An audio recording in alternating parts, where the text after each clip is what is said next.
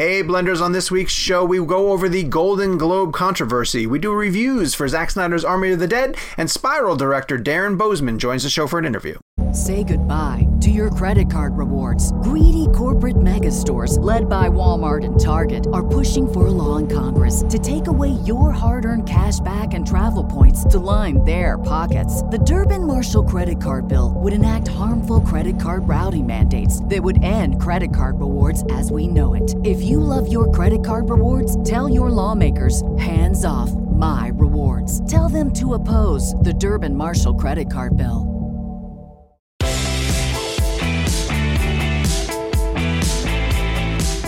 Hello, Blenders, and welcome to episode number 164 of Real Blend, a podcast that congratulates Nomadland on being the very last Golden Globes winner ever. I'm Sean O'Connell, the managing editor here at Cinema Blend and co-host of the Real Blend podcast. On this week's show, the Golden Globe controversy. Boy, that's hard to say. Army of the Dead reviews, and Spiral director Darren Bousman is going to join the show for an interview. And of course, I have to get to the other hosts of the show, starting with Fox 32 Chicago's Jake Hamilton. Hi, Jake. How are you? I gotta be honest with you. It makes me weirdly happy that you stumbled on Golden Globe controversy, because I had to say it all morning on live TV and stumbled also doing every time on Golden Globe controversy. I couldn't. Finally, I was just like, I'm just going to change the script. Like, controversy surrounding the Golden Globes. You can say Golden Globes with no issue. Yeah, but Golden Globe controversy is a tongue twister. It's a mouthful. In the third chair, joining us is Gabe Kovac. Hi, Gabe. How are you? How's it going, guys? Happy to be here. Gabe is filling in. Gabe is filling in for Kev, who wasn't able to make the show this week. We send all of our best wishes to Kev and welcome him back very, very soon. We're going to get to housekeeping. If you're watching us on YouTube, where you can see our smiling faces, hello. Hit subscribe, turn on your notifications, do all the things that you do on a normal YouTube page. If you're listening to us where you get your podcast needs met, head to the description area where we have a lot of cool information about the show, including how to subscribe to the Real Blend premium episodes, which drop on Monday. And in order to do that, this is an ad-free version of the show. You get an extra segment with us each week. This week, we're going to be doing a 2-film challenge, which is a fun game that Gabe brought up a while back. And we played it once before, and this will be our second time through. Twice before? Yeah, we've done... Well, it's fun. I think we've done directors and actors. And this coming Monday, we are doing screenwriters. Yeah. Tell them how the 2-film challenge works, Gabe. Oh, it's so fun. It's such a good idea. Present a filmmaker, actor, director, whatever the category might be, and we have to decide which 2 of their films we would introduce someone to their work with. So the 2 sort of like definitive creations of theirs. It is very fun. And in order to hear the premium... Yeah, I'm sorry. I picture, like, aliens in this hypothetical. Like, that's how it is in my mind. Like, if aliens were to come to Earth and we were to introduce Tom Hanks to, like, what are the films you would, I take it a step further. It gets very dramatic in my head whenever we play this game, because I always think, it's a matter of life and death to make sure that we pick the right films. And it's worth noting that no matter who the subject is, Jake always picks Tom Hanks films. Doesn't matter. Whatever it is. Yeah, he's like Road to Perdition. It's like Quentin Tarantino didn't direct that. I know. But... Larry Cry. All right. So in order to hear all of the premium goodness, go to bit.ly/RealBlend Premium. But yes, what's the matter? What are you laughing at? I'm just picturing Tom Hanks in a Quentin Tarantino film. Like, I would love to see it, but I don't know if it would ever work. It wouldn't work. If Tarantino had directed Lady Killers, that's the name of that movie, right? Lady Killers? Oh, yeah. That would have been an enjoyable movie, right? That would have been cool. But that's what I kind of jumped to. Like, I jumped to Tom Hanks going out of his comfort zone and pairing with the Coen brothers and getting a disaster. Like, I think Hanks only works... but that wasn't Tom Hanks. Like, Tom Hanks was great in that movie. It just was a poorly... Was he? He was. You know how you can tell your it's bias true? Is showing there. You can tell it's true because I said it. True. Okay, fair enough. Yeah, and we trust your opinion on Tom Hanks more than anything else. It is not biased in the least bit. Let's get to a weekly poll. And listen, I know I'm wearing a Spider-Man shirt. It has nothing to do with the fact of the weekly poll. I just wear a lot of Spider-Man shirts. That's true. Yes, pretty much. If you watch the show on YouTube, you understand that. We put up as a weekly poll, now that Andrew Garfield has spoken, What do you think? Will No Way Home, Spider-Man No Way Home, which is coming out in December, feature more than one Spider-Man? So to give you guys some clarification on this, Andrew Garfield was doing press for a movie he has coming out. He went on Josh Horowitz's podcast, the great Josh Horowitz, big fan, and was asked about the Spider-Man rumors that are going around. And Andrew Garfield, very actorly, I guess is a way to put it, pushed the rumors away and said, oh, there's nothing to spoil. I'm not in it. I feel like I'm playing a game of Mafia where everybody keeps dancing around. The fact that whether I've never heard that game before. That was my first time learning about that game. I've definitely heard of Mafia, but I didn't hear of whatever he was calling it first, the werewolf. I've never heard of a werewolf game. So the point being, one person is the criminal and you have to pretend not that you're not the person kind of thing, right, by constantly denying when you get asked certain questions. And it's whether you can sell the fact that you are not the Mafia member. And so he's trying to sell the fact that he's not in Spider-Man. We gave you guys options about whether you believe Andrew Garfield or not. And Gabe, I'm going to... Oh, no, I can't. Every time. Damn it. Damn it. I was just about to get so excited, like, ooh, Gabe gets to answer. No, and every time. Every time. I figure I'll mix it up because you're joining the show. Yeah. And then as soon as I say it, I remember that you put the notes in there. Yeah. Yeah. So Jake, you get to go. The options for whether Spider-Man No Way Home is going to feature more than one Spider-Man, meaning we know Tom Holland is in it. Mm-hmm. Do you think Andrew Garfield and Tobey Maguire are in it? And you have to pick what the readers or the listeners said. The choices are definitely, the choices are not happening, and the third option is I'm just confused by all of this. I feel like because we've gotten so many mixed bags that a majority of people, if they're being honest, would say that they're just so confused by all this. Okay. Now, people might say definitely just because they're being hopeful, right? And sometimes I feel like people answer less than truthfully in terms of how they're actually feeling. Okay. Well, definitely one. Definitely got 55%. It's not definitely. It's absolutely not definitely. Yeah, it's not. And I'm just confused by all this. Got 32%. So maybe we should break all this down. There have been a lot of rumors about these two guys being in it, but the evidence of them is like Tobey Maguire was photographed picking up his dry cleaning in West Hollywood and he looks like he's been working out. Or Andrew Garfield's stunt double is on Instagram and he says he's in Atlanta. Or one guy was like a DoorDash driver who tweeted, I just delivered food to that guy who played Spider-Man. And everyone was like, it's a lot he's of talking guys. about Andrew Garfield. Yeah, right. So there's not been a lot of concrete evidence, but at the same time, Sony and Marvel are really keeping a lid on this. And the reason why they would be able to be in it is because of the idea of the multiverse and different versions of Spider-Man will be able to come through. And we already have heard that Alfred Molina and Jamie Foxx, who played villains in the previous Sony versions, are going to be in this movie. So naturally, you'd think that their Spider-Man would follow you. Gabe, you can play this part. Which would you vote? Where of those three options? I think you personally. I think not happening, because a baseless theory of mine is that there is truth to the idea of the two Spider-Men coming back, but I wonder if with the way Marvel deals with secrets, it's just sort of been convoluted in No Way Home, but really we're going to get some version of them in like Doctor Strange with Sam Raimi. Like, I wonder if the whole, like, I'm definitely not in Spider-Man is the fun Marvel misdirect, but it's like, it's because he's in Doctor Strange. Okay. With the whole multiverse Jakey, of madness. what about you?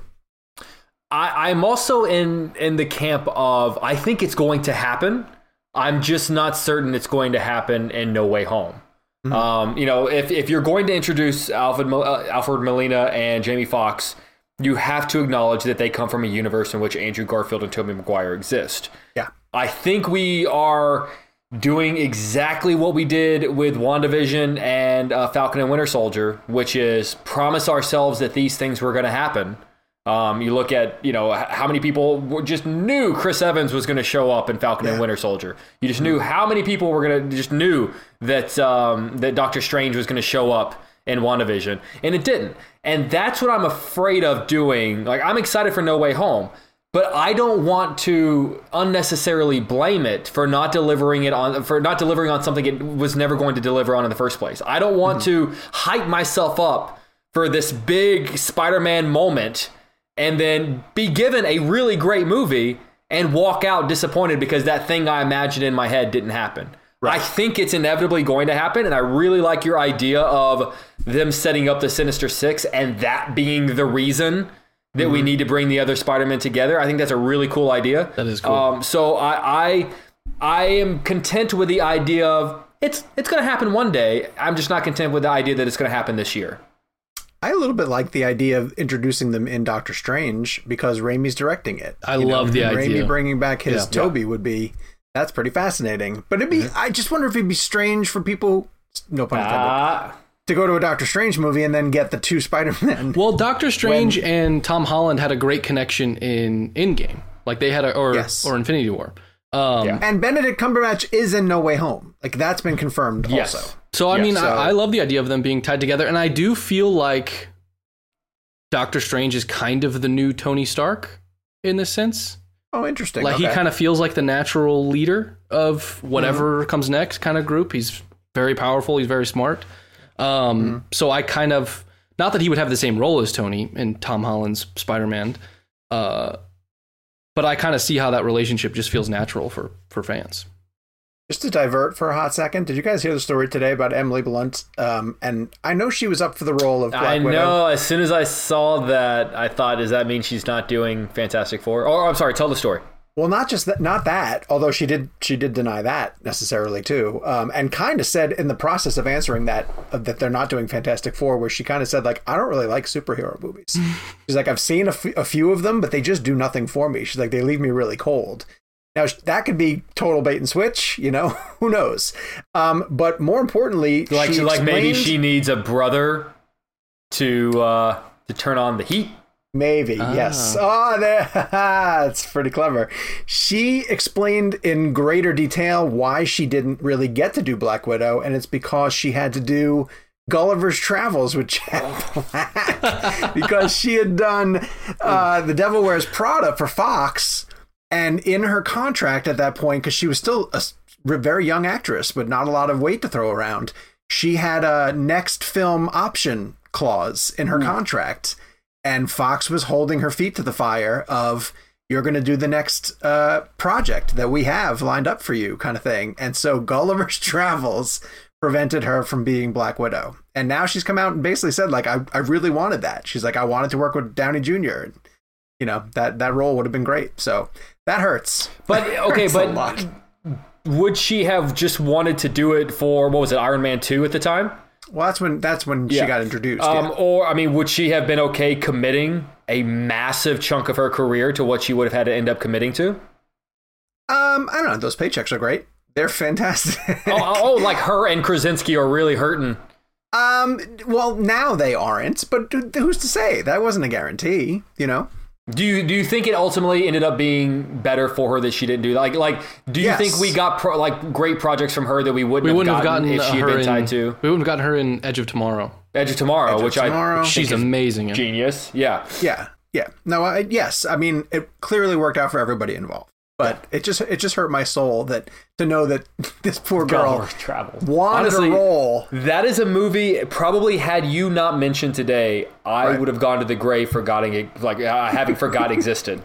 Yeah. How many films do you think we've all seen that we just have completely forgotten? Oh my God! I have forgotten the amount of films I've forgotten. Yeah, very true. All right. Well, this week the Saw franchise is continuing.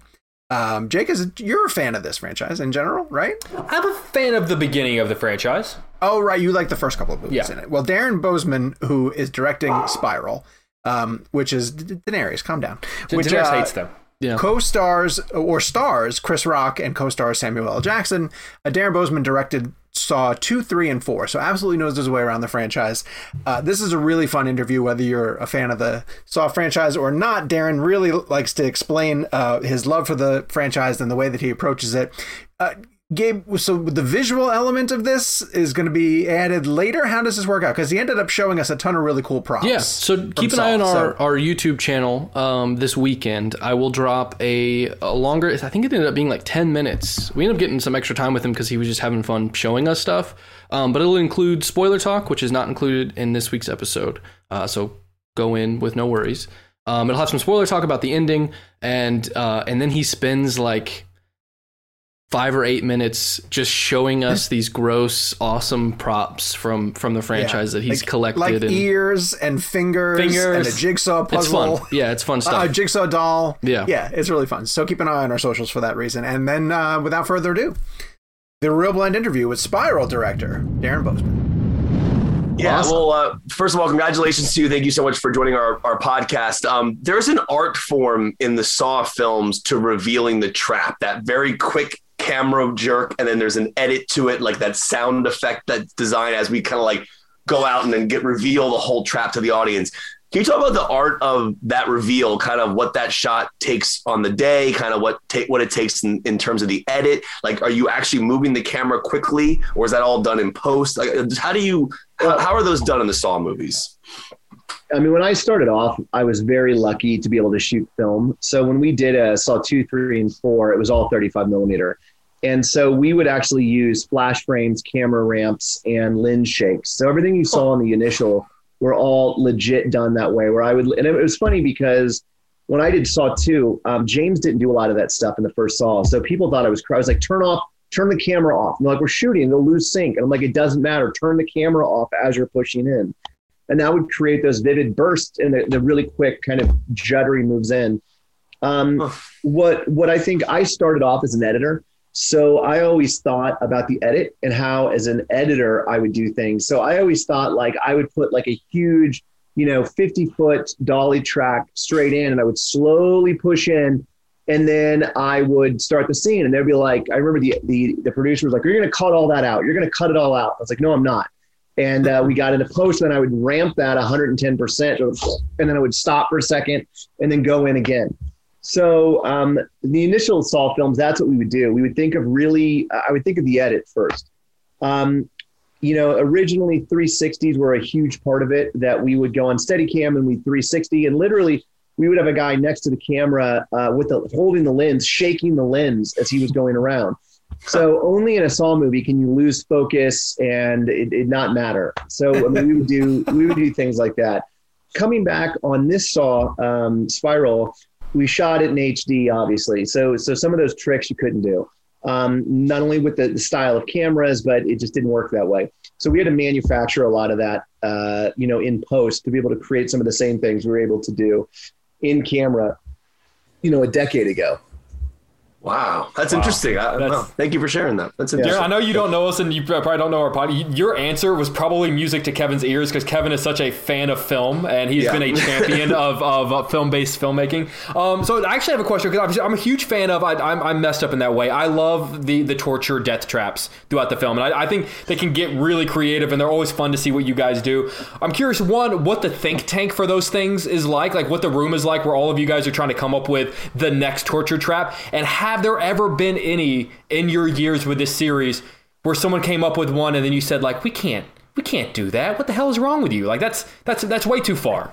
Well, I mean, there was an entire, and I don't know when this podcast is coming out, so I don't know if it's before the movie or after the movie, but probably before. So you might want to protect some stuff. Okay. Well, there's been scenes in all of our films that never made the edit, including this one, including an entire death sequence.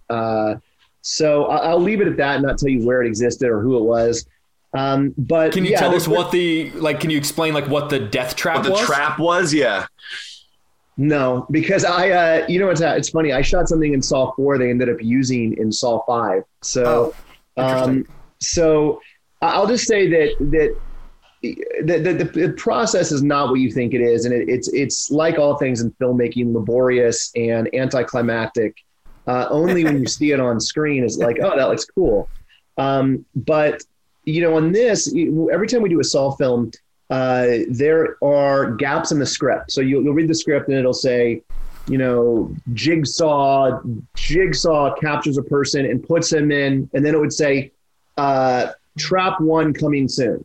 And then it would say person dies. And then it would go on to the narrative. The traps were the very last thing that we did, always. Oh, wow. Wow. And I think the reason for that is the more we would develop the script and the more that we would understand the characters, the more the trap would kind of find itself in what they did wrong, how they spoke, anything like that.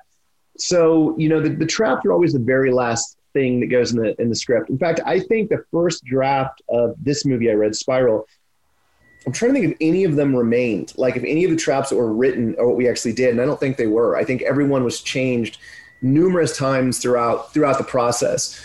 I mean, there was one trap in the original film that dealt with like a swimming pool and rats. And like, there were just like the traps just are ridiculous at start. But then they I can't stand rats. Yeah, it was a pretty bad one. I mean, it was horrific. There's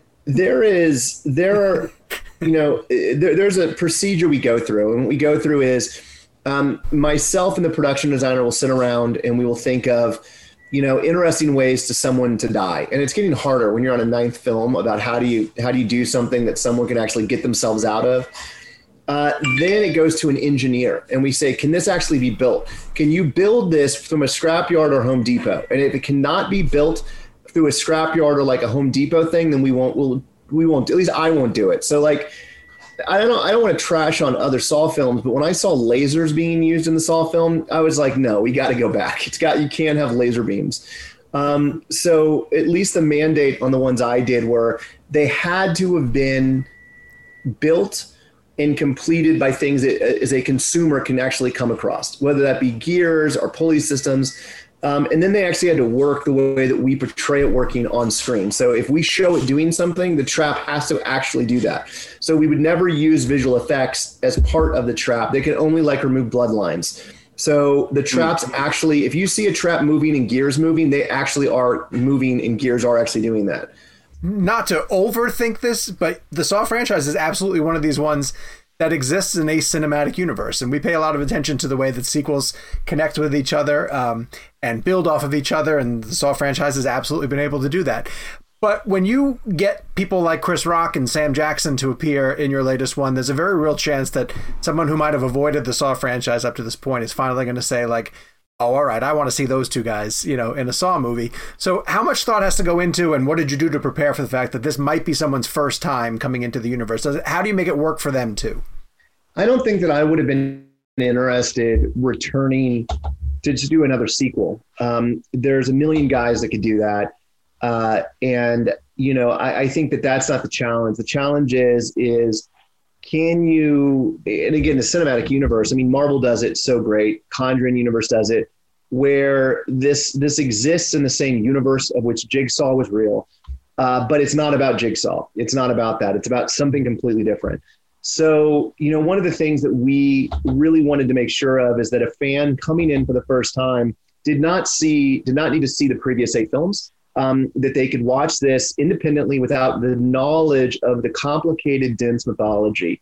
However, if you are a fan of the franchise, it would have benchmarks that you knew that you wanted to see. Traps, a twist, all of that.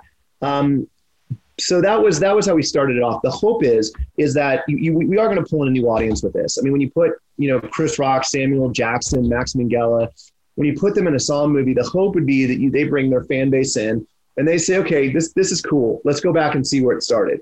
And then you introduce them. So it's a gateway to kind of more of the torturous type of films. So that's our hope. And I think we've, just even as of right now, we are seeing a lot of chatter from audiences that would never see a Saw movie about wanting to go see this. Which, I mean, it was funny. A friend of mine, it's on my Instagram right now, sent me something today from the AARP magazine that's promoting it. And I'm just like, that's hilarious. Like, we're in an AARP. So, I think it's a more mainstream audience. And I think that was a challenge filming because, there were things that, knowing that we're bringing in someone like Chris and Sam, we had to cater to that a little bit. We can't have it be as gratuitous as past films. We knew it was going to be a summer movie when we were making it. So we can't go as extreme, and I don't think we need to as well. I think that, we're not in the same place in the world that we were 14, 15 years ago when these types of movies were being made. Mm-hmm. So I think it is a great gateway drug into the Saw universe that continues the mythology, but is its own unique thing.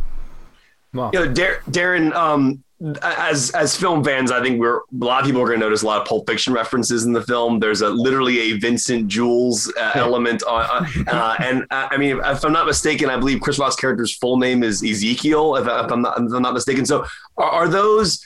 I mean, those are obviously conscious decisions considering you have Sam Jackson in the film. So I just wanted to ask about the Vincent Jules thing particularly, but also it's now, it's almost like standard now that Sam Jackson's going to say MFer in his movies. And I just wanted to know, as a director, to be able to direct him and actually say that. First off, you don't direct Sam Jackson. Sam Jackson just comes on and he's Sam Jackson. That's, I'm joking. We have heard that from so many directors. You have to understand that. Yeah. We've interviewed multiple directors who've directed Sam, and they basically say, you're going to get 3 takes. Yeah. They're going to be good. Well, they must have been very lucky to get 3 takes. I felt good after I got one. I was like, is there a celebration when you get to hear him say MFer in your movie, though? There has to be, right? Yeah, it was the very first thing he said. It was the very first take of it was funny. He goes, he shows up on set and he does the line, and then he stops, he looks at the camera and he goes, "You got your motherfucker. We're done. I'm out." And like, so I knew it. Yeah, no, it was so the Pulp Fiction thing is funny because the Vincent Jules thing, I didn't even notice until we were on set rehearsing it on that one.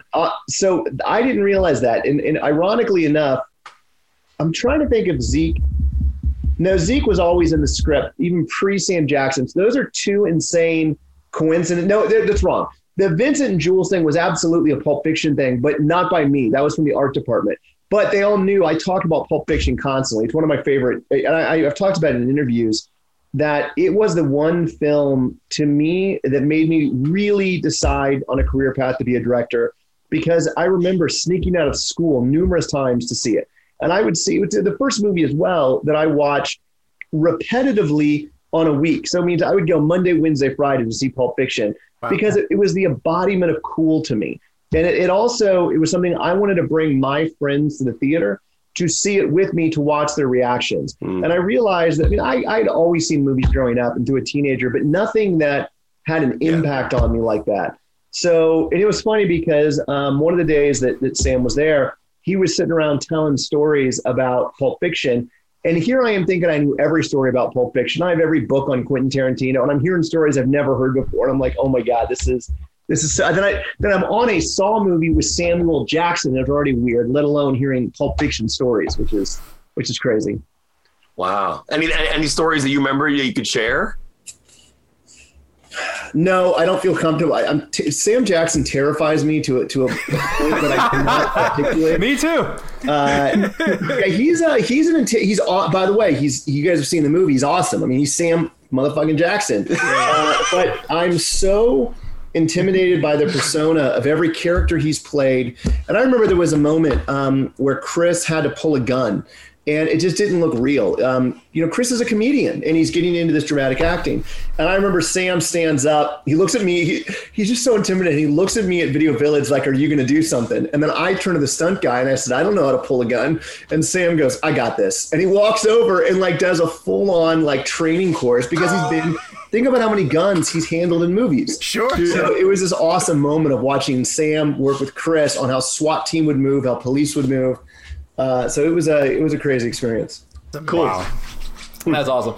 Darren, one of the great traditions of the Saw movies is at the end when there is the reveal and we kind of figure out sort of what's been going on, is that we realize that there were moments and lines and just little kind of glimpses that were clues all along that we didn't realize, that maybe at the time we just thought that they were throwaway. We didn't think much about them. I'm curious as to the art of directing those moments, not putting too much emphasis on them, but knowing in that moment, this little line that the audience isn't even going to think about in that moment is going to be such a big clue, and you don't want to zoom in on the guy. Oh my God. So this was a massive, massive, massive battle. Probably one of the hardest things that I had to deal with this time. So I've made this is my 4th Saw movie. And so those moments fans eat those up. They are hugely important. But to an actor, they seem kind of gimmicky. They're so an example is one of the lines that you're speaking about had to be worded a very particular way. And it's not the way people normally talk, but if you didn't have it worded in this specific way, it wouldn't make sense.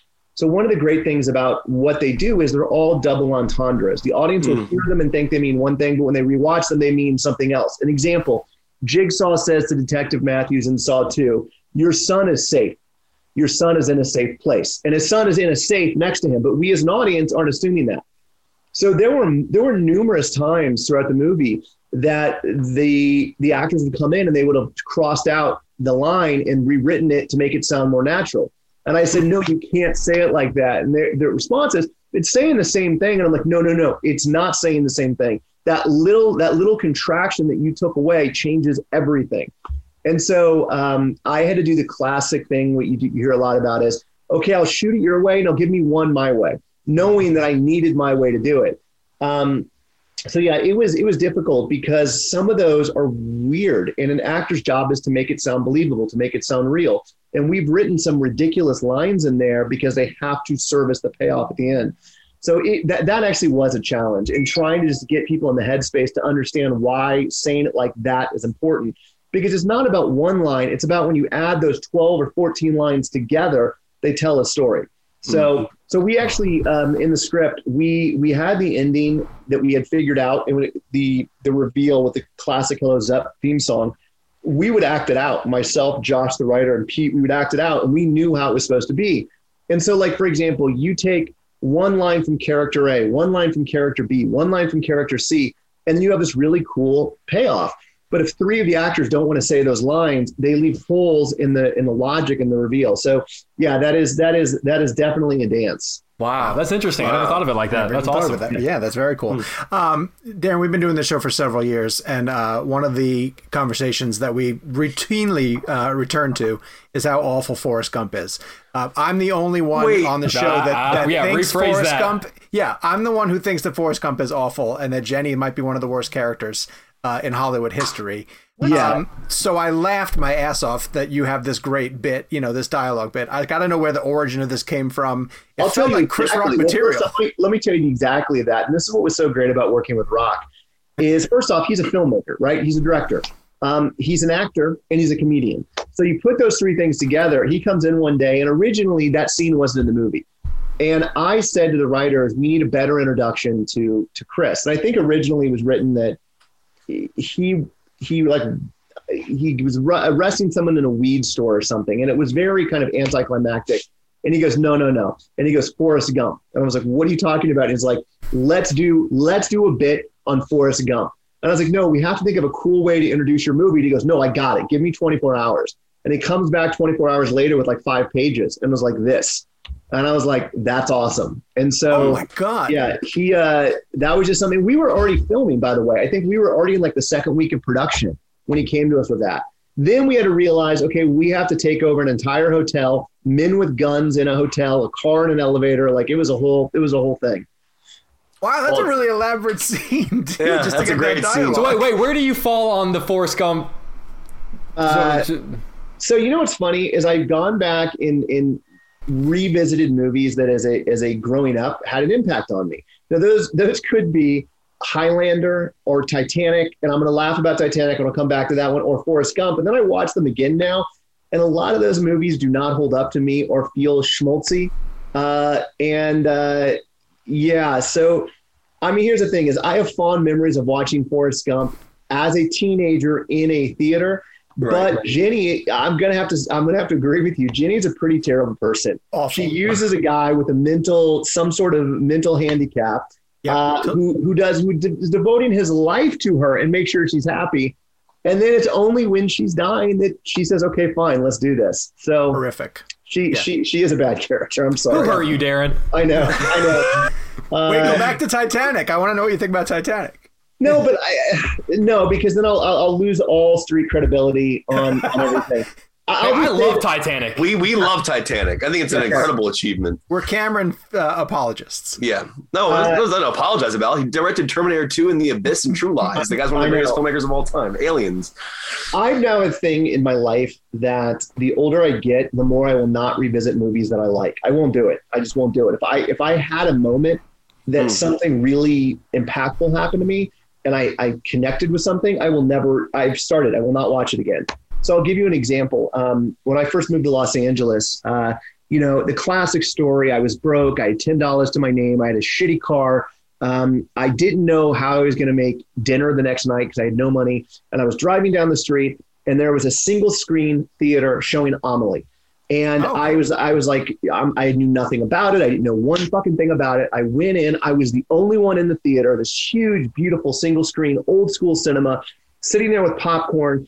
And I had the most magical fucking moment that I cannot articulate. It was something that was almost like a religious experience. Cut to 8 or 9 years later, my wife wants to watch it with me. So we sit down and watch it. And now I have dogs and kids screaming. And I have the entire experience was it I don't want to say it perverted that thing, my initial thing, but it now when I think about watching Amelie, I think of the kids screaming and my wife and the dogs and the projector breaking.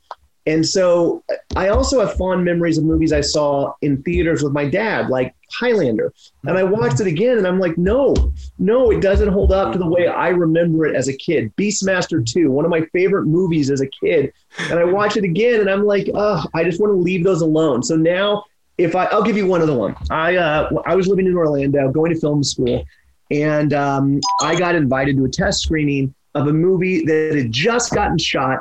And the editors were just put their edit together, and it was a documentary. Is all I knew.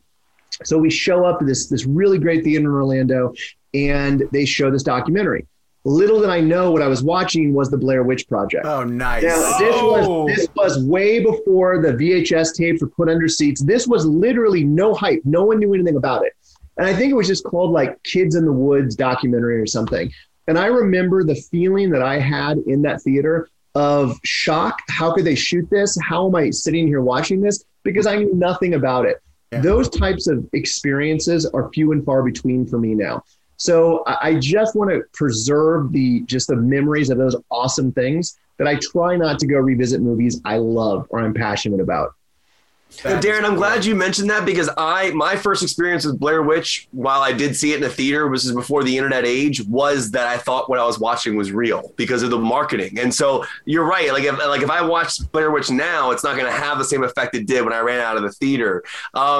Speaking of theater experiences, I'm going to skip ahead to this just real fast because you're responsible for one of the most horrific scenes in cinema, which is the hypodermic needle sequence in Saw 2, which to this day still makes my skin crawl. And I just wanted to ask about that scene and your memory of filming that. Like, you obviously knew what you were doing with that scene. A lot of people were afraid of needles, but it was pretty brutal. I wanted to ask you just your memory of that. And like, you knew what you were doing with that? I usually have a bag on my desk of the needles because I took. No. Yeah, I don't know where it is. But yeah, so that was, to me when I first started Saw 2, I wanted to take small fears and then exponentially increase them. So I was fearful of needles, and so you take the idea of a needle and say, what is the personification of a trap with a needle? So, we went back and forth on different ideas. One of the ideas was like a chair that if you moved in it, was like the arms were lined with needles, the back. And I was like, that's not big enough. So we were like, okay, let's dig a hole in the floor and put needles in there. But I'll never forget this. There was the prop people who were there were like, okay, great, we can do this. The production designer cut a hole out in the floor of the set, and it was an elevated set. So the set of the house actually had 2 floors on it. We cut it out, and the prop people start doing the needles. And what they would do is they got real hypodermic needles. They would take the needle part out, put a fiber optic in and throw it, and then age it, and then throw it into the pit. Well, we realized right away that this was not going to be as simple as we originally thought, because after a few thousand needles, it barely covered the floor, let alone she couldn't have jumped and sunk into it. So I get a call from the producers and say, we have to push that scene. There's nowhere near enough needles. We have to do a lot more.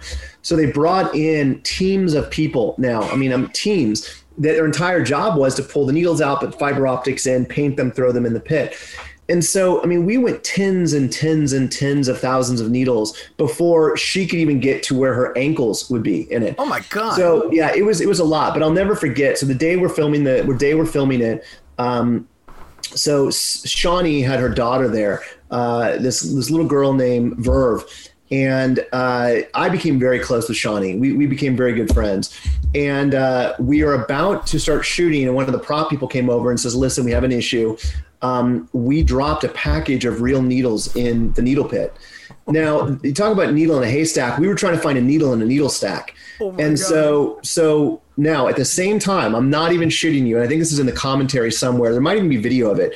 Verve, which is Shawnee's daughter, comes over, and she's maybe 5 or 6, and goes, I have a secret. And I can see Shawnee across, and she's like telling Verve, stop. And Verve calls me over and goes, there is a baby in my mommy's belly and no one knows. So now I just get told that Shawnee's pregnant, and there's real needles in the pit, and like we have like 4 days left of filming. So we obviously couldn't film. We had to stop filming. We had to send people in with gloves on to try to find them. And I think it was like 3. I think the package of needles came in 3 needles. So we found the needles, luckily, and Shawnee dove in the needle pit, which to me is, and why I think that's a great saw trap is it's simplistic. It doesn't involve lasers or complicated machinery. It is literally just needles that could stick inside of you. And I think we all have experienced needles. So to me, that's why that one is a good saw trap, because it is so simplistic and you understand it just by looking at it. You look at it and you understand what it's going to be, the consequences of jumping in there. And so I really as well love that trap. Does the actual killer in the Saw films do the voice that we hear on the tapes in the traps? Well, in the new one, yes and no. There are we layer them, so it starts there and then it's layered and layered. Tobin Bell, absolutely, that was him. But there's a company we go through, Urban Audio, who will then take that and manipulate it and shift it down. So yeah, that the answer is partially yes, but it's layered, considerably layered. Well, Darren, thank you so much for spending the time, man. We really appreciate you going over, and this was a really fascinating conversation. So, all right, hopefully, thank you guys so much. I appreciate it. Hopefully, we'll have you back on the show sometime soon. We're probably going to see you at the TV junket next week. Awesome. Look forward to it, guys.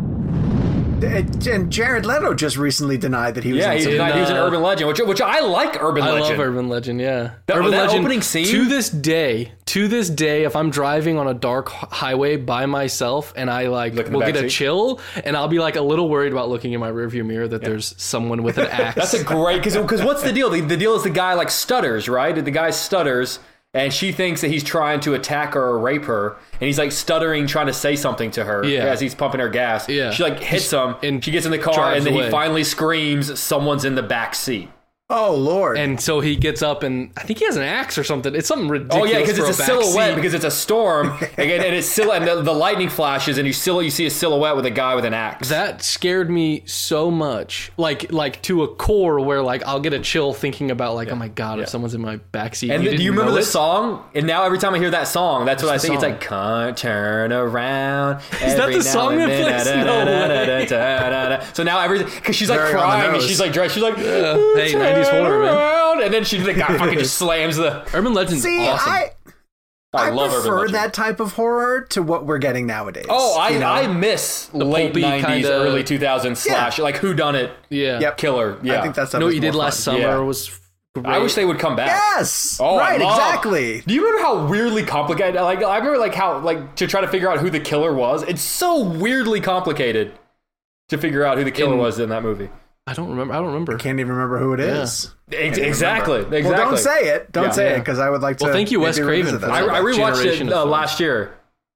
Well, and also thank you to Darren Bozeman for joining the show. I would like to let's keep all this. Okay. That was good conversation. Sure. It was good. And also thank you, Darren Bozeman. We were just talking in the break. for joining the show, but that was really good conversation. Yeah. So keep an eye on our YouTube channel, as Gabe mentioned, because we're going to put some more Saw and Spiral goodies from Darren coming to Real Blend. And subscribe to the YouTube channel while you're there.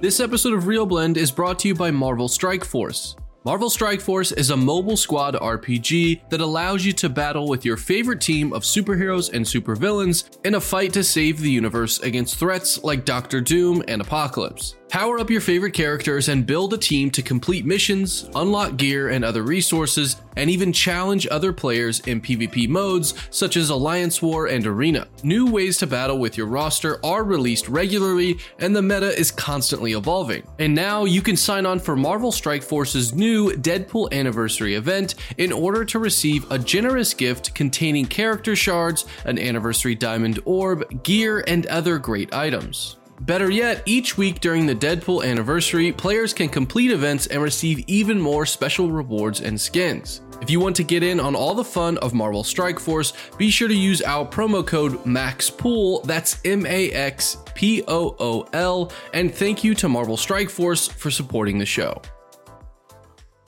Say goodbye to your credit card rewards. Greedy corporate mega stores, led by Walmart and Target, are pushing for a law in Congress to take away your hard-earned cash back and travel points to line their pockets. The Durbin-Marshall credit card bill would enact harmful credit card routing mandates that would end credit card rewards as we know it. If you love your credit card rewards, tell your lawmakers, hands off my rewards. Tell them to oppose the Durbin-Marshall credit card bill. All right, talking points. There's a big sequel coming later this year that had been delayed. And it is called Venom, Let There Be Carnage. Are you sure? Was it Venom, Let There Be Carnage, or Venom, Let There Be Comedy? Because it was hard to tell. Okay, so we're going to talk about that trailer now. And the opening bit with the breakfast... Now, I didn't like that bit. And even Sony reached out to me and said, like, what'd you think of the trailer? Because they know I'm a big Spider-Man guy. And I was like, and honestly, my reaction was, the trailer's not bad, but that opening bit is pretty cringy. The rest of it, although it looks really dark, and by dark, I mean like not lit. Like I couldn't kind of see what was going on. It looks like a Venom movie. It looks like the symbiotes, and Woody Harrelson looks better. The Carnage character looks awesome. See, I don't think so. It looks like a video game, man. But I think that's kind of what his look is. It looks the whole movie looks like it should have come out in 2002. Everything. I think you need to watch the movies from 2002 to get a refresher. No, okay, but this feels like it would have come out a couple of months after the Ben Affleck Daredevil. Like this. I know what you're saying. Feels like the early 2000s Marvel movies that were coming out. But Venom fans because I'm pretty plugged into Spider-Man Twitter. Look, now you can't be plugged into Snyder Cut and Marvel at the same. Come on, you gotta. Listen. You have to be fans of one. They loved the breakfast scene. Venom fans are saying that's exactly what they wanted to see more of in the first movie, and they loved the fact that scene is what opened the trailer. I will say that if Tom Hardy is all in on that, and it doesn't feel like it's like he's just kind of cashing a paycheck, which I don't think felt like that in the first one. But if he's all in on that and he's really playing to the comedy of it, and given the context of the movie, I could totally be sold on it. And I'm fine with a funny let me ask you, Venom movie. But did he look like he was all in on the breakfast scene? Because he didn't to me. But that was the point, right, of the scene. That was the problem with I think that scene is he looks kind of exhausted by the whole Venom bit, and so I think that's just what he was playing. But if that back and forth, that sort of two-hander that they're building between Venom and him, what's his character's name? Eddie Brock. Eddie Brock. Thank you. Eddie Brock. If that it keeps getting played up, I could see falling in love with that and it being fun. I think it was I think I sent you guys a screenshot of him kind of being exhausted with the symbiote character, and it looks like he's like, okay, take 5, let's go. You know what? I think I'd be okay with the kitchen scene if Venom wasn't singing. Like the symbiote was singing. It's really strange. Yeah, that really took me out of it. But I have to say, I think Harrelson looks better. I am a little bit upset they got rid of the wig. I wish they committed to the wig because it was that big bushy red wig. Yeah. Now he's back down to just sort of Woody Harrelson. And I still listen. I wish Kev were here because Kev is a big defender of the first Venom. That's true, and I would like to hear his take on this.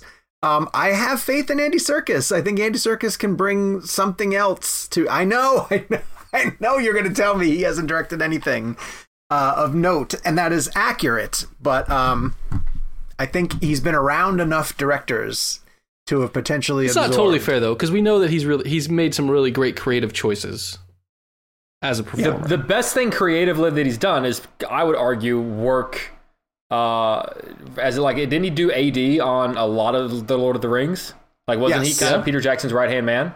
Yes. Correct. So sure, he went to and he has the like a whole best film school. He has a whole school on like how to act within, how to do motion capture. But I gotta be honest with you. Even if Spielberg had directed Let There Be Carnage and that trailer came out, I'd go, well, sure, this is gonna suck. That would be such a strange Spielberg trailer. Yeah.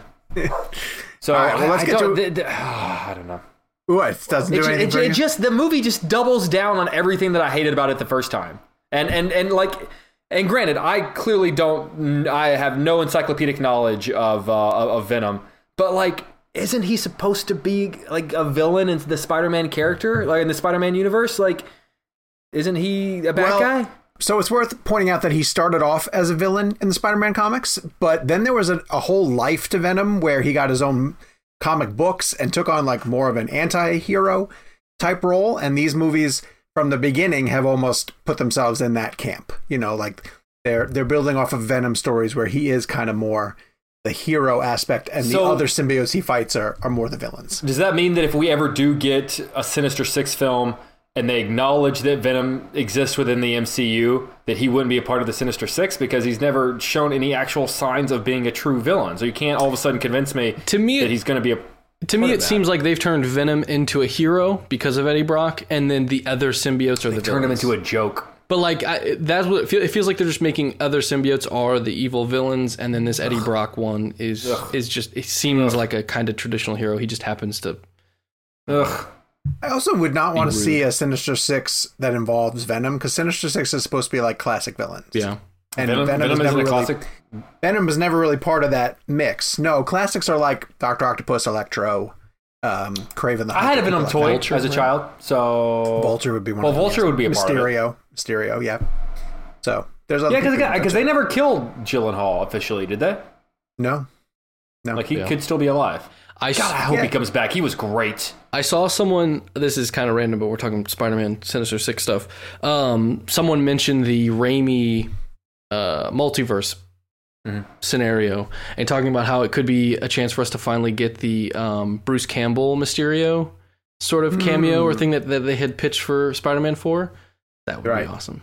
What if we're just hoping Doctor Strange becomes I really next wish Spider-Man there movie. were a book that explained what happened with Spider-Man 4. That's funny. There is one in some form right now. It's called With Great Power, and it's the next book that I'm working on. So, can you say how far into it you are? News from that. I don't even know if I know how far. I am about five chapters in, let's say. Some of the interviews you've gotten, I know we're derailing at this point, but you've gotten some pretty killer interviews. It's a little scattered right now in the fact that I'm collecting a lot of interviews from a lot of different people. And then when I get their information, I'm trying to work them into chapters, but it's not going in order, which is kind of insane. But yeah, I've gotten Avi Arad, who's been with Spider-Man since day one. Matt Tolmach, who was the president of Sony Pictures when the Raimi films started, and then left his position at Sony to stay with the Garfield films. And then I got Amy Pascal, who was, the head of Sony for forever and has been Spider-Man's baby. She's the first person not named Kevin Feige to get a producing credit on a Marvel film. Damn. So, because she jumped over for Homecoming and Far From Home. So she knows, as I wrote in the book somewhat recently, she's forgotten more about Spider-Man than most of us will ever know. And it was kind of fun. You forget how powerful Amy Pascal is, and I promise I'll get to Green Knight after this. But I was listening to Seth Rogen on Howard Stern, and he was talking about this amazing story about how when he was working on Green Hornet, or they were prepping Green Hornet, the studio really wanted Nicolas Cage to be in the movie, and preferably as a villain kind of thing.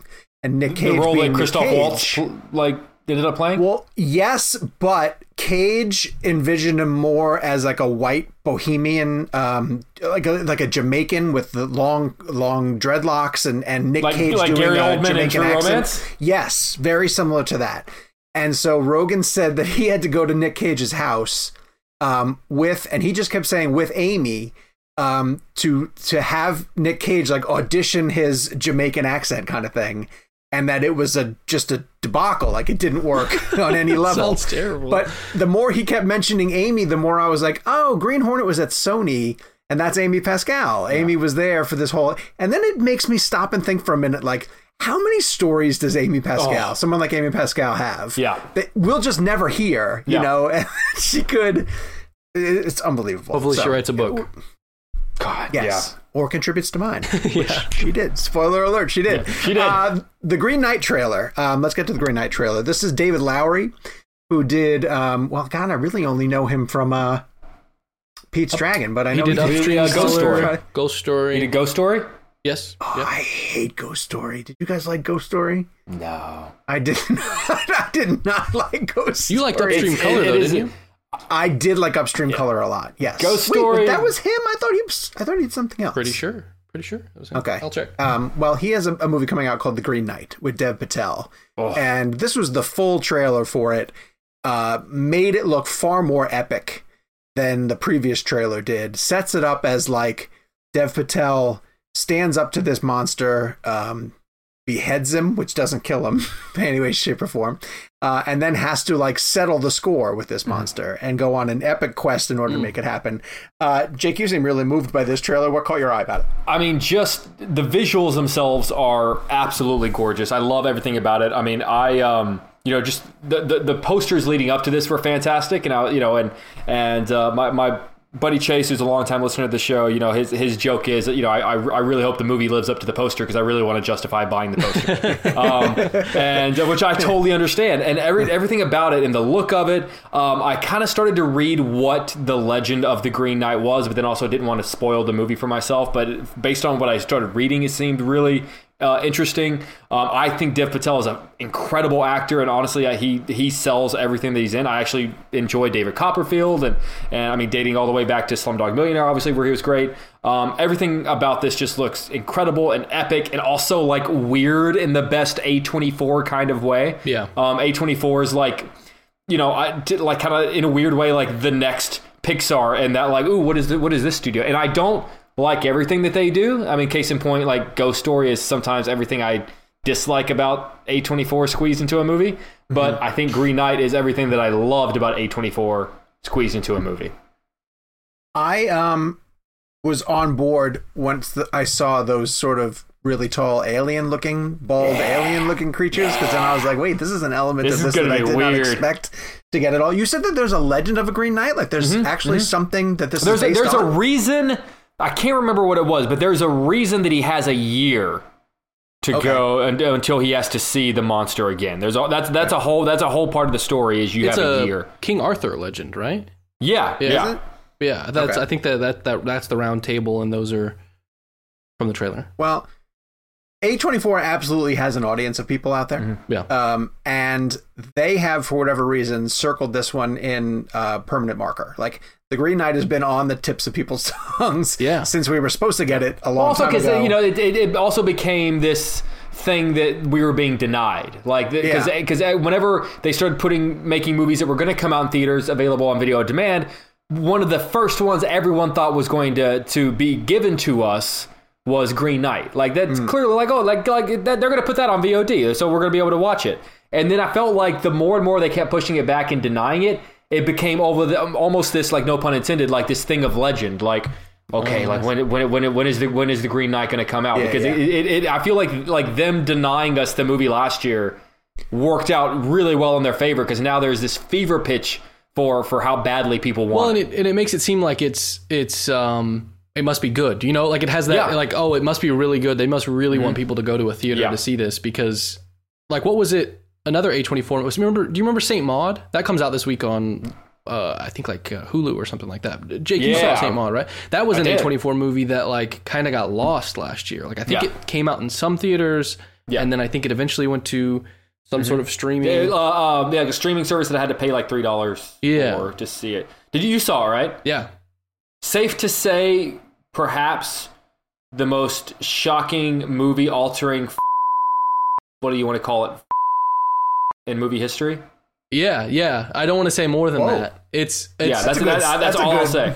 That is a good tease. We can talk about it. We can talk about it in This Week in Movies. I'll drop it in there. But people should watch it. It's great.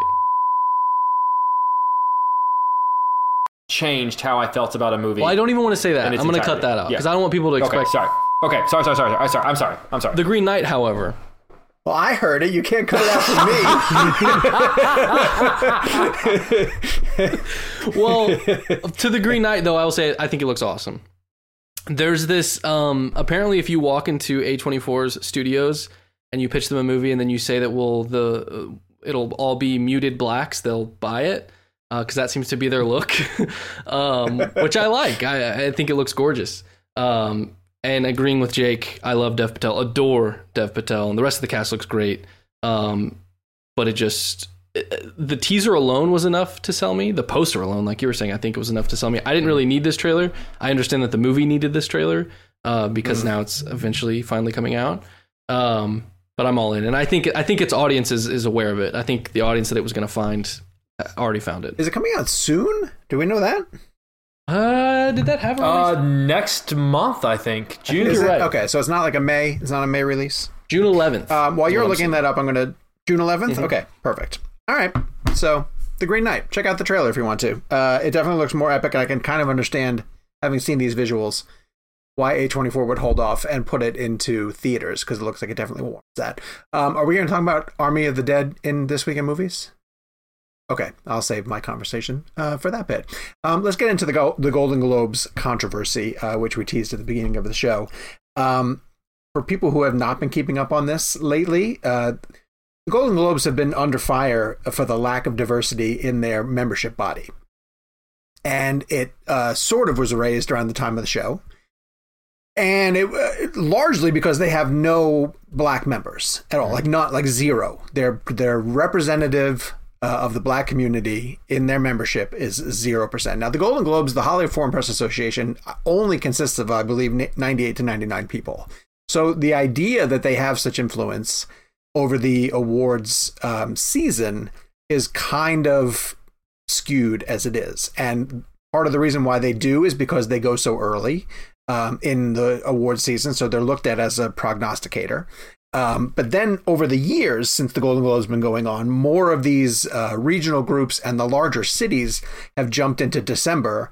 So now you'll see New York and LA doing their awards in mid-December, and they become early prognosticators of what might be to come. The Gotham Awards go early. There's plenty more people who are acting as bellwethers, which you would think would reduce the impact of the Golden Globes. The Golden Globes, of course, always have the NBC push behind them, too. They're a national show. They're on a Sunday night. They got great placement. They did okay with the ratings, but all these award shows have been showing more and more chinks in the armor. They're not these infallible television programs, and people are not tuning into the shows for various reasons.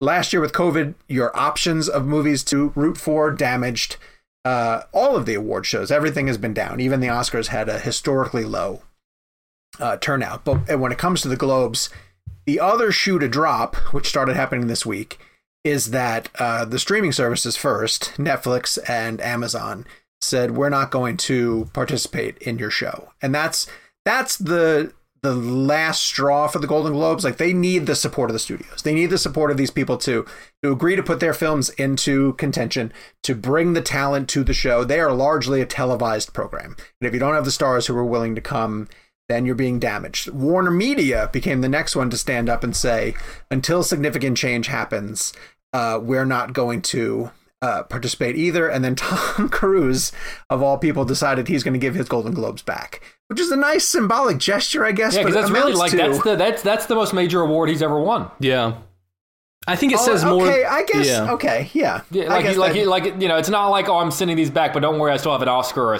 think an Oscar or a SAG or. Yeah, I think it's less. I thought it was pretty cool. I think it's less that like him giving him back is this major blow. I think it's more the fact that because it's Tom Cruise, it makes it more of a story. It makes it a sort of a wider audience is going to notice this and talk about it. And he probably knew that, depending on, whatever the conversations are behind the scenes of people that really do have an influence over this. So yeah, I don't think that was like a Tom Cruise thought he was saving the world by giving that back. I think it was more if Tom Cruise does it, Sally, who from down the street who doesn't watch anything, is going to go, wow, what's going on there, and we'll pay attention to it. I mean, the two went together whenever I covered the story on air. Like I covered the fact that Golden Globes have been canceled. Also, Tom Cruise packed up his awards and shipped them back. That's kind of they kind of went together. Question. So then go ahead. I was going to say the nail in the coffin, I think. Because I honestly do think that this is something the Golden Globes is not going to be able to return from. I don't think they should. NBC deciding not to televise them next year. It is very difficult as somebody who works closely with the Broadcast Film Critics Association, who puts on the Critics' Choice Awards.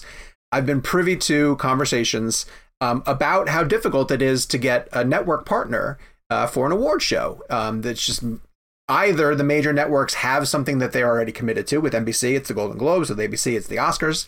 And so when you're another award show trying to get television placement, it can be really challenging. And also, the amount of money that it takes to put a show like this on is very daunting. And so the minute that NBC realizes that they don't need the Golden Globes anymore, I would have a hard time seeing them turn around and reverse course and be like, oh yeah, absolutely, come back the following year. So I think this is it for the Globes. But Jake, do you think they have a future? Well, I was going to ask you, selfishly, as we are two members of the Critics' Choice Association, my first thought was, we have a pretty well-respected organization. We put on a very well-respected award show, if my main complaint being that we nominate 84 people per category. That being said, is there any chance that our award show slides into that slot at NBC next year? We have made some strategic moves in the Critics' Choice Association to combine our movies and television awards into one big thing, which is what the Globes do also. This is something that we did years ago, and so that, you would assume, puts us in a really good position to just transition over because we're serving a lot of the same needs that the Globes do. I think we still have a contract with the CW. I'm not 100% sure, but I think that we're re-upped with them for a year or two. So I can't say that specifically because I don't know for sure, but I wonder if there's a way out of that. I don't know if NBC backs up a money truck. I don't know if NBC decides that they just will sit it out a year. This past year has really convinced me that there's a lot of things that are staples in our society that when you sit them out for a year, you kind of realize like, we didn't really need that. That's okay. What I would rather see, because I do think the award season is really fun. I do think it's important. I think people could be interested in it. And I think that this is an opportunity. This is a huge opportunity for that to shift, for the Golden Globes to they've kind of been a punchline for a long time because of their number of members and because of how sort of biased and just kind of they've ethically kind of always challenged. Yes. And they've kind of always been a joke in that sense. I think it would be great, whether it's NBC or however things shift across networks, if the Independent Spirit Awards came up as a big influence in the sort of conversation of that. I was looking at this year, like for instance, and this year is a weird year, but their winners this year were Riz Ahmed for male lead, Carey Mulligan for female lead, Zhao for director, Sound of Metal won Best First Feature. Like those were all Oscar winners. Those were all relevant to the Oscar conversation. And I think that all it really takes, all that the Golden Globes had that others didn't, was the sort of big network that was putting them front stage. And I think if this is them being shown the door, I think one of these other sort of smaller awards shows that have made it a point to be more diverse, have made it a point to show more interest or discuss more interesting artists, I think it's a great way for the industry to kind of make that shift that everyone's wanted to see. So hopefully. There was also a mention in one of the articles I saw that they lobbied that the different guilds, Directors Guild, Screen Actors Guild, Producers Guild, that they should all combine their powers and put on more of a tech-based or below-the-line-based show. Okay, but like... Those are the categories we want them to skip. Yeah, well, I was just going to say, like, at the end of the day, it's NBC's job to put on a show that people are going to tune in for. And, as cool of an idea as that sounds to us, who make a movie podcast, is the average person at home going to care, like, who wins Best Production Design? Like, I just don't think people are going to tune in for that show. Well, and the lure of the Globes was always... like, this is the one that's kind of a party, right? Yeah, because they're all drunk and Ricky Gervais is the host, and it's... And if you can't get... like, it suffered this year because it's virtual, and virtual damaged everything. So if they're not back to a situation where they get people all in the same room and having that sort of loose vibe... But, that's what Critics' Choice is, too. Yeah. Critics' Choice has that sort of loose vibe. So I can absolutely see how our show would slot into the void left by the Golden Globes. And I will always and forever defend the award season as much as it's in particularly the past few years people have dismissed the award season and whether or not they're relevant. Or I can't tell you, for every person that who I work with, who told me how they don't care about the Oscars and they're not going to watch the Oscars and they're not going to do this and it's too political and this and this and this. I still had people come up and go, oh, I went ahead and watched Nomadland. And I went ahead and I actually went out and saw Minari. I found Judas and the Black Messiah. Makes a difference. That's the best part of the award show is the fact that it, not that we get to talk about movies that we're already talking about, but that it introduces movies to people who otherwise maybe wouldn't have heard about them or would never have sought them out. That was my biggest. That's why I hated so much that the Oscars this year didn't show the clips. That people need to see clips of these movies to be turned on to them. They need to see that shouty, scene-chewy Oscar performance from Daniel Kaluuya to go like, damn, that does look like a good performance. I got to go see that movie. Like that is the beauty of the award season is whenever my mom says, I finally sat down and watched that Nomadland you've been talking about. That's what I love about it. Yep. Yeah, very true. All right, so no Oscar contenders in this week in movies, but plenty of stuff to get to. You don't know. You don't know that. Very true. It could be a Spiral from the Book of Saw standing on that stage at the end of the night. Chris Rock accepting Best Actor. There's a movie called Finding You that's opening. I'm not quite sure we know much about that. But you can check it out if you want to. There's a woman. There's a movie called. There's a woman who's in a window, and she's got a movie based on her.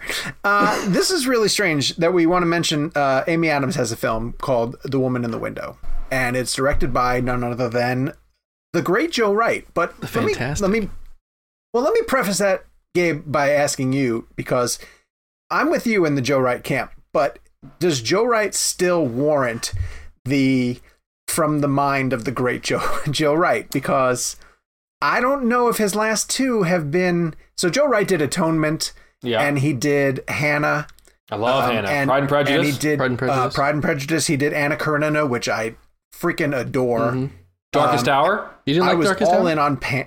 Mm-hmm. I thought Darkest Hour was fine. Okay, but I didn't love it. What was the other one? But it was very critically adored. Oh, Pan. Pan was the other one, which I thought was. I admired Pan for him being unconventional, but I think in the most part it didn't work. But that was kind of he also did a movie called The Soloist, which I liked. Oh, he did early on. That's true. Yeah, but Pan was kind of like him signing on to do a studio movie kind of thing.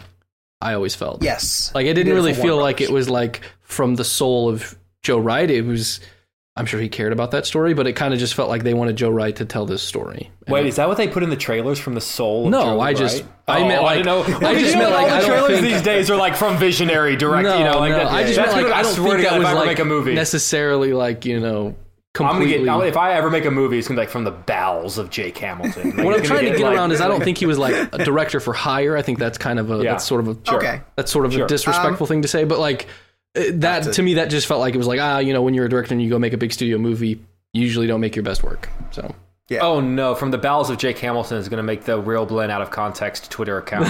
From the bowels. Yes. Oh no! If there's justice, that account will be listening this week, and that quote will make it. This movie is completely flying under the radar, like to the point where I haven't seen anything. I haven't seen a trailer. I haven't seen a commercial.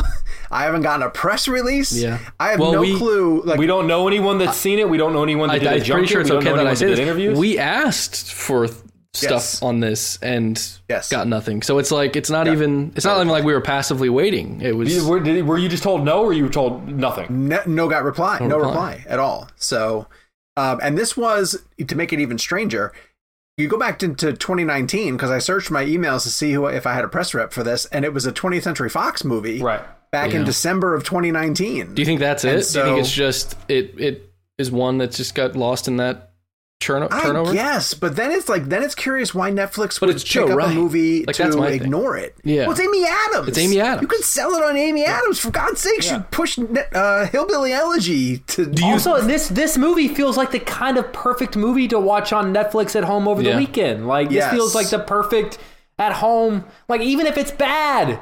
A lot of movies are bad. Netflix has the whole Bridgerton, like you can sell that he directed Pride and Prejudice, just tell everybody he directed Pride and Prejudice, and But wait, know. it feels very much like Emily Blunt's The Girl on the Train. Do you think that it feels it's just like too much to that? you know there is this kind of subgenre of mystery thriller books that are found in airports around the country right now, where it's like the girl in like the girl in seat 10. You know, it's all like they're all these like it usually involves like a murder and like a girl who witnessed it or is like being accused of it, and so she has to go on a search.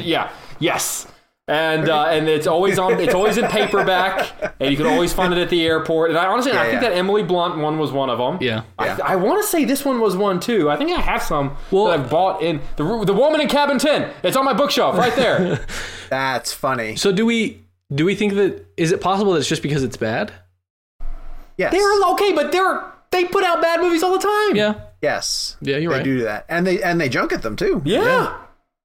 It's weird. So I'm going to check it out of curiosity, because I hope we interview Joe Wright have to see for something, and we can ask him this. Like, what happened? What's going on? what happened with that. Okay, did you guys? I had heard that early test screenings went very poorly, and that it's been recut over and over and over again.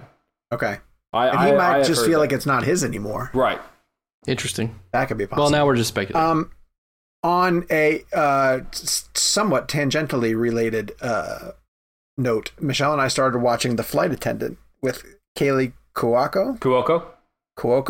That was really good. We're one episode. We only watched the first episode. Okay, there you go. What's that face? No? First episode's really good.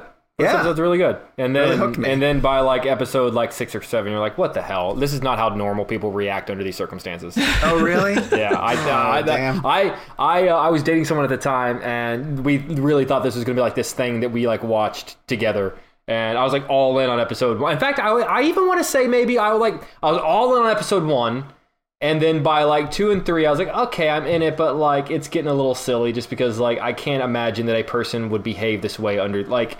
And then by the end of it, I was like, I'm out. Like I think I was just Once Sheldon showed up, you left. Okay, for the record, Sheldon can make everything better. Did you finish it? I finished it. Yeah. Okay. I didn't know you liked that show. I love Big Bang Theory. I am a vicious advocate of the Big Bang Theory. I know, man. People hate Big Bang Theory. I'm not a fan. Yeah. Why? Why do I like it, or why do people hate it? Why do you like it? Because it's funny. I think it's very funny. It strikes me so much as that, like, I've never been more disturbed than I've watched those clips of like sitcoms with the laugh track removed, and you notice how the actors have to put in those the pauses after their laugh lines. But you could do that for any sitcom, and I know that I've seen those videos already for Big Bang Theory, but you could do it for Seinfeld, you could do it for anything. It's just cringy. Like that kind of humor just really makes me. But but like that was all we had for the longest time. Like it was like used to be TV was nothing but sitcoms. We're still in the segment talking about The Woman in the Window, and we're talking about the Big Bang Theory. Okay, to be fair, this is not the wildest tangent we've ever taken on this show. True. Very true. Yes, very true. That's coming to Netflix on Friday. So is something called Oxygen. I'm not sure what Oxygen is. Gabe? I haven't seen it. It's from the director of Crawl and The Hills Have Eyes. Ooh, I like that. The remake? Yes. And it stars, I can't remember Laurent, her first name, French actress from Melanie? Melanie Laurent? Yes, from Inglourious Basterds. She played the theater owner. I love her. It seems like a very kind of small, self-contained movie. She plays someone who is in like a cryostasis chamber. She wakes up, doesn't know who she is or where she's at or how to get out of this thing. And then it seems very, as you can imagine from the guy who did The Hills Have Eyes and Crawl, it seems very suspenseful, scary. The trailer doesn't really give much outside of that. There's someone talks to her through like a speaker. It looks like fun. I like that director, and that's an interesting premise. Yeah, you kind of sold me. It looks kind of cool. It's French, and it's in French. Isn't his last name Aja? Aja, yeah. That guy? Yes. Okay. All right. Alexandra Aja. Alexander Aja? Yeah. So of all the names you're going to get right in Hollywood, you're going to get the name of a French director who directed a French thriller in French. Crawl. And Crawl. That's the hill you're going to die on. That's the name you're going to get right. Yeah, I'm right once every 10 times, and this was the one. And the other film that's coming that none of us have seen yet is called Profile, and that is starring... it's from director Timur Bekmambetov, and I know that that's correct. and is a thriller that you looked up the description of. It's about it's one of those, it seems to be one of those movies that takes place on a computer where it's like screen recordings and video chats. And it's about a journalist who is trying to like infiltrate a terrorist organization by getting recruited over the internet, like over a Facebook profile. I want to say it's based on a true story. I think what I saw that it was based on a true story or based on a true, like an article. I could be wrong about that, but it looks very interesting. I'm not sold on the desktop movie or, computer screen movie. I don't love that, but I liked Unfriended quite a bit. I actually thought that was actually pretty scary. There was another one too that John Cho was in. Searching, yeah. That was good. Yeah, that was much better than I thought it was going to be. I watched that on a plane. Did you ever hear what the Easter egg in that movie was? So all the for people who are unfamiliar, it's one of those computer movies where you're watching a computer screen, and it's all about a father trying to find his daughter, and he's like going through news articles and this and that, and trying to watch like news clips to see if he can see people in the background. If you watch like the edge of the frame closely, there are like links to stories about how like they think they may have found extraterrestrial life, and that story like progresses throughout the movie till by the end it almost like I think by the end they've proven that like aliens exist. And so that is like a kind of fun little Easter egg that like that story is like going on in the background that progressively continues. So I think that's really cool. The movies that we have seen that are opening this week start with wide range of emotions. Spiral from the Book of Saw. And I'll go first. I'm not a huge Saw guy. I saw the first one. I don't think I've seen any of them since then. I've seen bits and pieces of them kind of thing. But I went into this one relatively cold and was ready to sort of get back into the franchise I hoped that this one would almost reinvent the franchise or re-educate me on why the Saw franchise is so special. And I thought that the introduction of Chris Rock and Sam Jackson was like, well, if they're doing it, then maybe they've got something here, and this is going to be really interesting. That's a pretty massive selling point. Yeah. It read to me or played to me like every kind of Saw movie that I assumed all of it is. It's got multiple vicious, gory traps, people who get put into those traps because of things that they have done. Yeah. There's a twist, in terms of the who the killer is, quote unquote. I will say that without giving any of the specifics away, I was pretty convinced who the killer was in this, and I ended up being wrong.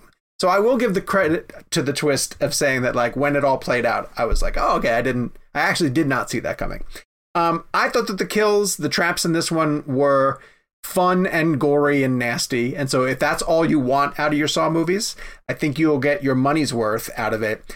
But Chris Rock is just woefully miscast. Like, he's playing a tough detective, and he's supposed to be, he ratted out a cop at one point, so the rest of the force hates him. So he's angry at everybody, and he just, like, you don't want to see Chris Rock as a performer just being angry all the time. Like, I wish he'd be funny. And I think they could have tailored that character more to his strengths. Because there are moments where you go like, oh, there's Chris Rock. Yeah, but it wasn't enough. And then Sam Jackson, this is one of those situations where you just could tell that they had him for like 2 days. Yeah. And so they packed in all of the scenes that they had, like 5 scenes, tops that he needed to be in.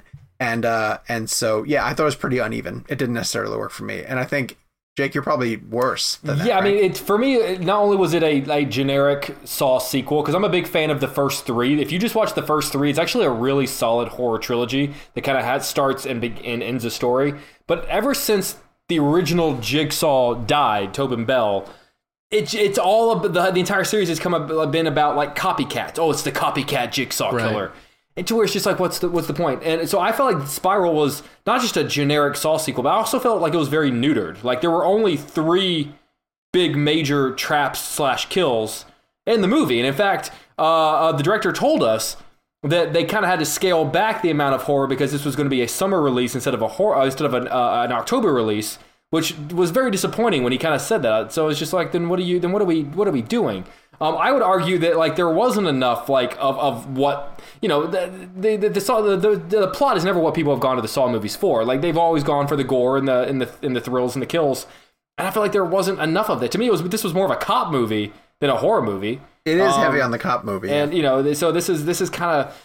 In that sense, it was a pretty massive disappointment. And my God, was Chris Rock bad in this? And I like Chris Rock, but like, I mean, the fact that again, another glaring thing is the director told us that Chris Rock didn't even know how to like pull out a gun. Like, how do you get to set playing a detective and you haven't convincingly figured out how to pull a gun yet? You're Chris Rock. I guess, yeah. You got other things to do. All right, so let's shift over to a movie that works very well for us, which is Zack Snyder's Army of the Dead.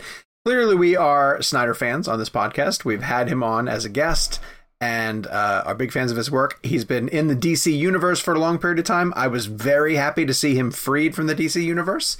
For better or for worse, the design of those films are more serious and more. He was going for something a little bit more operatic. With this, he seems to go right back to his roots of Dawn of the Dead and his no holds barred horror, and it's a great mix of two genres that you didn't expect to see together, which would be the zombie apocalypse and a casino heist. He puts together a really great team of mercenaries led by Dave Bautista, who are going into Las Vegas, and Las Vegas is overrun with zombies, and it was just to me a total blast. Like, I had so much fun with this movie from the very get-go. They have a really fun explanation for how the Patient X zombie, the first zombie gets out. Really funny introduction of the zombies to Vegas. The opening credits are fantastic. And it's just one of those situations where, as the movie played out, I cared as much about the zombies because Zach does a couple of things to really elevate them as characters that as I did versus the people who were in there trying to get the money out for different reasons. And there's plenty of surprises, a bunch of twists about where things are going. It's not just, I brought this up to Dave Bautista in the junket. I was like, there's definitely an 80s version of this movie where it's just a shoot 'em up, like Schwarzenegger in a casino just blowing away zombies. But I thought that there was so much character development and nuance and storylines that I was invested in that it takes that concept to the next level. And so I was thrilled to see Snyder get back to this, and I just thought it was so much fun. There are a couple of moments where you really do have to question, wait, who am I cheering for here? Because, like, obviously humans are humans, and you want them to do well, and you like Dave Bautista, and you like a lot of members of his team, but, like, he throws some elements in there with the zombies where you go like, oh, I kind of feel bad for him. Like, like, and also some of the humans are assholes. So like maybe I am cheering for the zombies. I thought it was a blast. 2.5 hours. I thought goes by like that. I didn't realize it was 2.5 hours till right before I pressed play, and I kind of thought like, damn, 2.5 hours for a zombie movie. I could have done a whole nother hour. I just thought it was a blast from the first frame. Even the sort of dip in tone of in terms of like, we got to get the team together was a lot of fun. I'm with you. Everything you said is 100% right. This is just an absolute blast. It seems like Zach had a lot of fun making this movie. Like, I just picture him on set smiling and running around like a kid with his cameras, and it was the whole movie's a blast. And I look forward to it coming on Netflix because I'm going to press play on it again. I actually think I'm going to go to the theaters this weekend. Yeah, that's a good call. So for a week, an exclusive run, Netflix is letting him put it into 600 theaters. And I asked him about that in my interview. And he said, he goes, Netflix has the ability, and this kind of blew my mind. Netflix has the ability to push one button, and then this movie would be available in 200 million homes.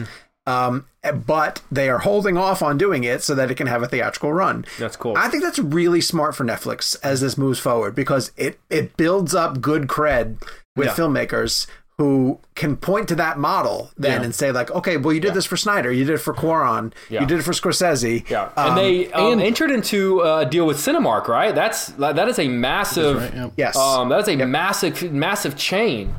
And now, and if it does well, AMC is going to look at that and go, son of a bitch. Yeah. It does a great thing where, one, if it's a good movie and you believe in it and you do that, it gives you word of mouth for people to click on it the next week, because the people who are kind of already sold on it are going to go to a theater, and then they're going to be the ones who tell everybody else, yeah, definitely, you can watch it at home, definitely watch it. I mean, it seems like a win-win for them. Yeah. Yep. It's interesting, too, that Netflix can do that because their subscriber base is so strong. Yeah. Like, HBO Max did not put the Snyder Cut into theaters because they needed people to subscribe to HBO Max. That's the whole play. But Netflix is like, we have you already. Yeah. So here it is for a week. Yeah. Go to theaters. Go pay for something that you already have access to. Do you think that Netflix gets a cut of that? They must get some cut of it, right? Well, they're the studio, right? So they would get any sort of studio cut with the theater. I imagine they have the same studio deal or something similar. Since it's only 1 week run, I'm sure it's not as hefty. But okay, so one of those other hybrid deals going to HBO Max, but also coming to limited theaters, is Angelina Jolie as a firefighter in Those Who Wish Me Dead. This is from director Tyler Sheridan, who has done such terrific films as Wind River, and he wrote Sicario, wrote Hell or High Water, which is a tremendous film. I am afraid that for me personally, the bar that Taylor Sheridan raised himself meant that this movie missed it. I just expect much more from him. This is a perfectly fine movie.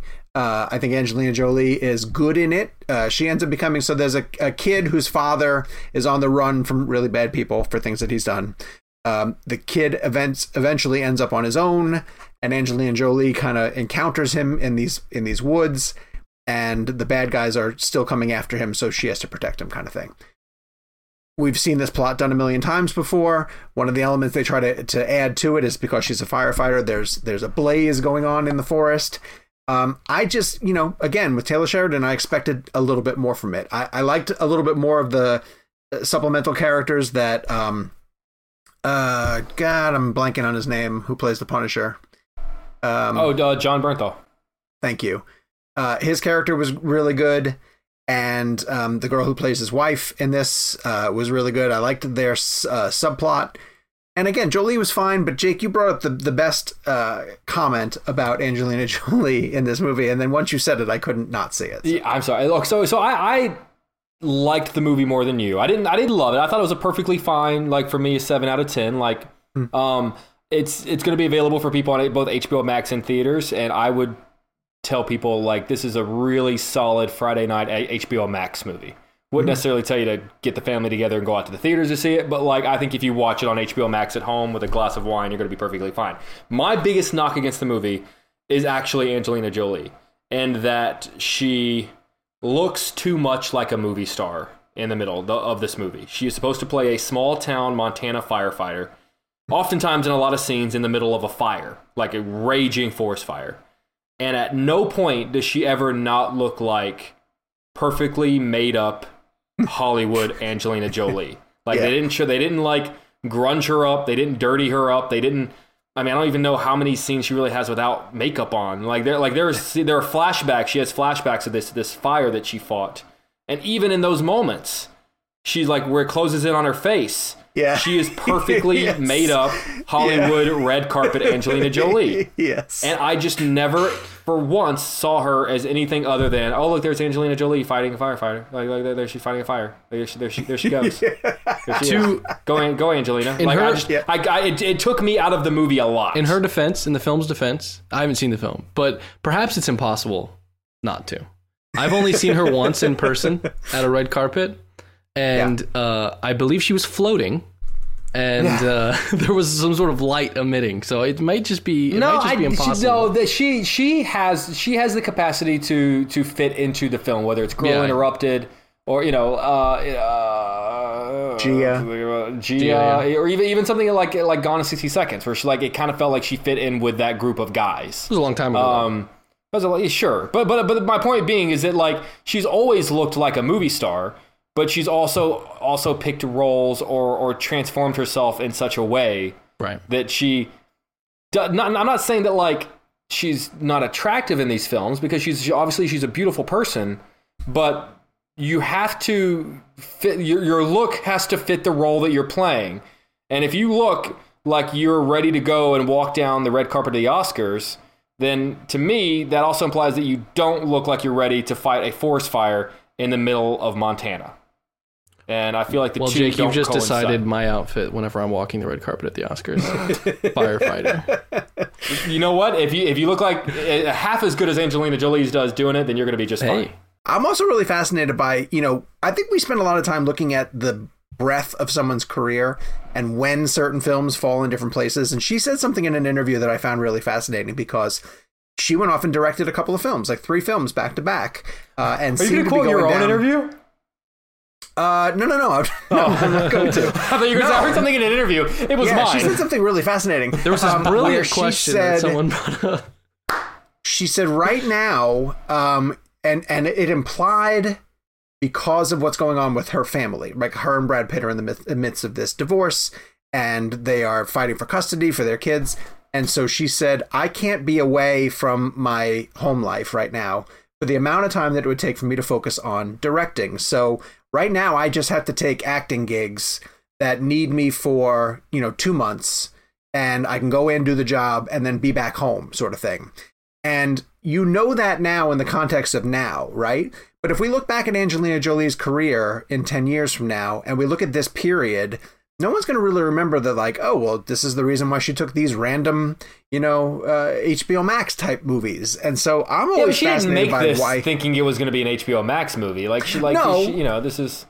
But, and it's a prestige director, or it's still, it's. Oh, okay. So you thought it might have been a Taylor Sheridan play?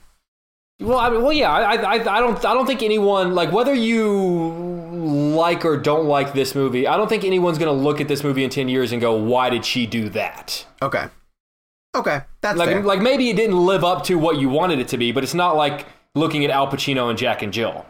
Also, she's picked a few movies that are like this, like The Bone Collector and Taking Lives. And the only reason why I know this is because our blend game this week is Angelina Jolie blend. That was smooth AF, dude. Thank you very much. And so we'll transition into this, where we're going to pick our favorite Angelina Jolie movies. And this is really fascinating to take you guys behind the curtain.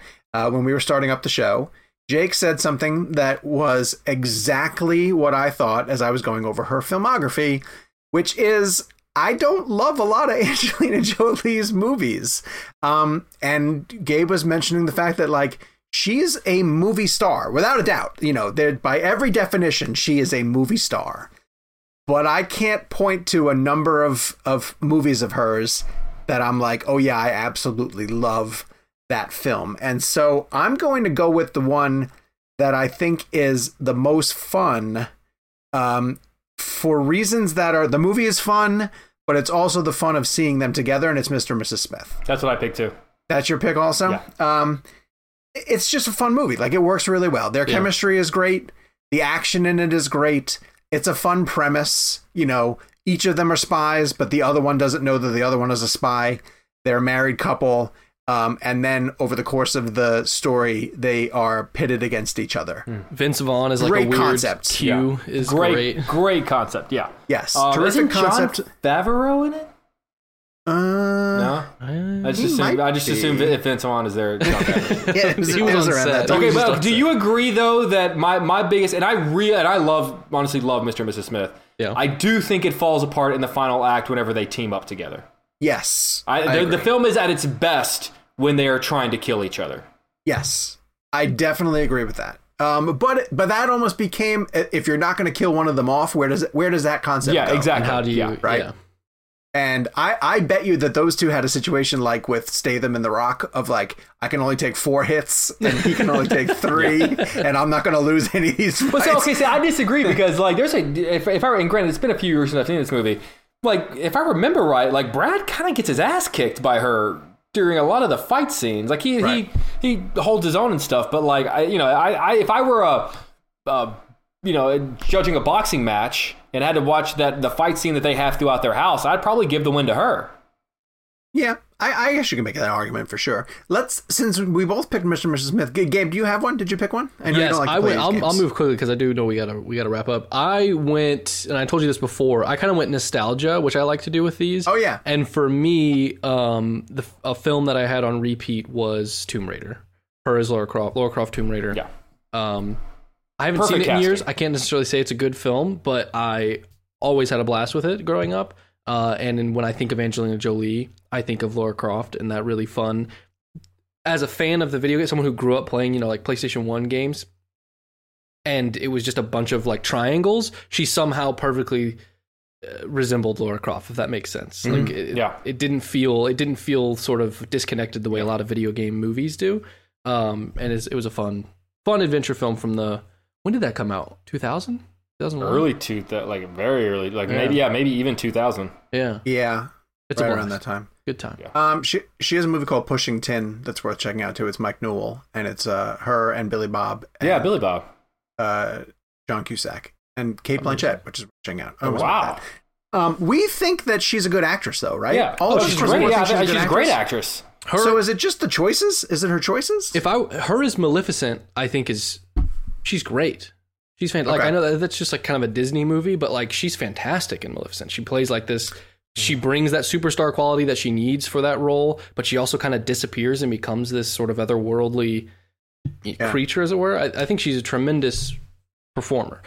And as we discussed beforehand, I think she's just, for as long as I've been alive, she's just always been a movie star, doing movie star roles until she decided to direct.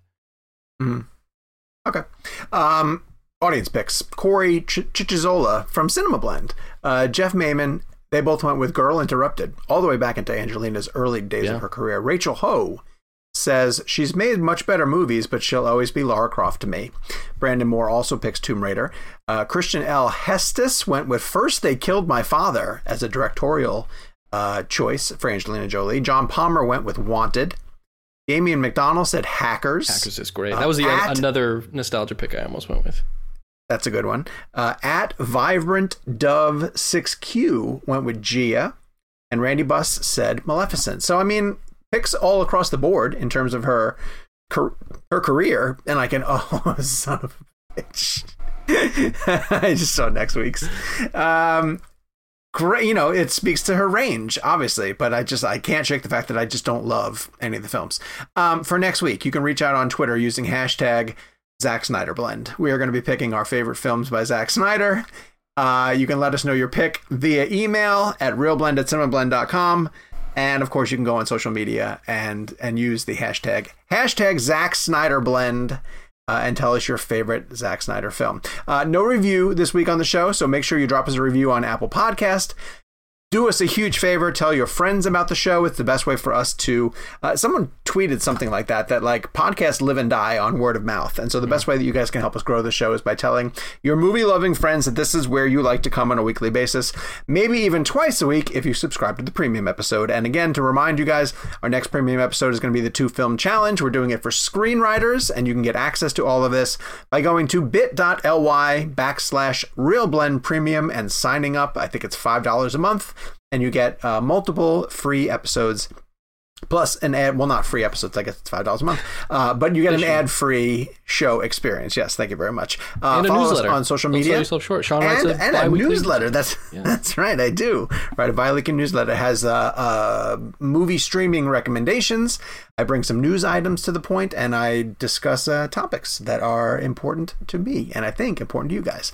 Follow us on social media at Jake's Takes, at Kevin McCarthy TV, at Sean_O'Connell, at Gabe Kovac, and the show has an account at Real Blend. We'll be back next week. When are we talking punishments? Next week. Well, we can probably do next week. Yeah, Kevin should be here next week. That makes sense. We gotta do it when Kevin's here. I've got Fellowship lined up. If I were like a bookie, your knees would be broken by now. Do you know here's the thing too, and I'd always thought I had to commit to a 4-hour sit. You should. But I don't. I just have to watch it. So I can do it in 30-minute segments. So that might be the way that I do it. I might break it up. So you're really excited for the Amazon series? Yes. Yeah. No. But also yes. So, all right. Till next week. Someone said we have to come up with a different Dunkirk. I think it is time that we sort of. I thought we'd agreed on Spielberg. On a Spielberg one. Yeah. But can we solidify which? Kevin's of his not here, movies so we can't. I don't know that we can make this decision now. Make the decision right now. But I think it should be Spielberg. I think it should be Spielberg. Minority Report. Jurassic Park. What's so special about Hero Bread's soft, fluffy, and delicious breads, buns, and tortillas? These ultra-low net-carb baked goods contain zero sugar, fewer calories, and more protein than the leading brands, and are high in fiber to support gut health. Shop now at Hero.co.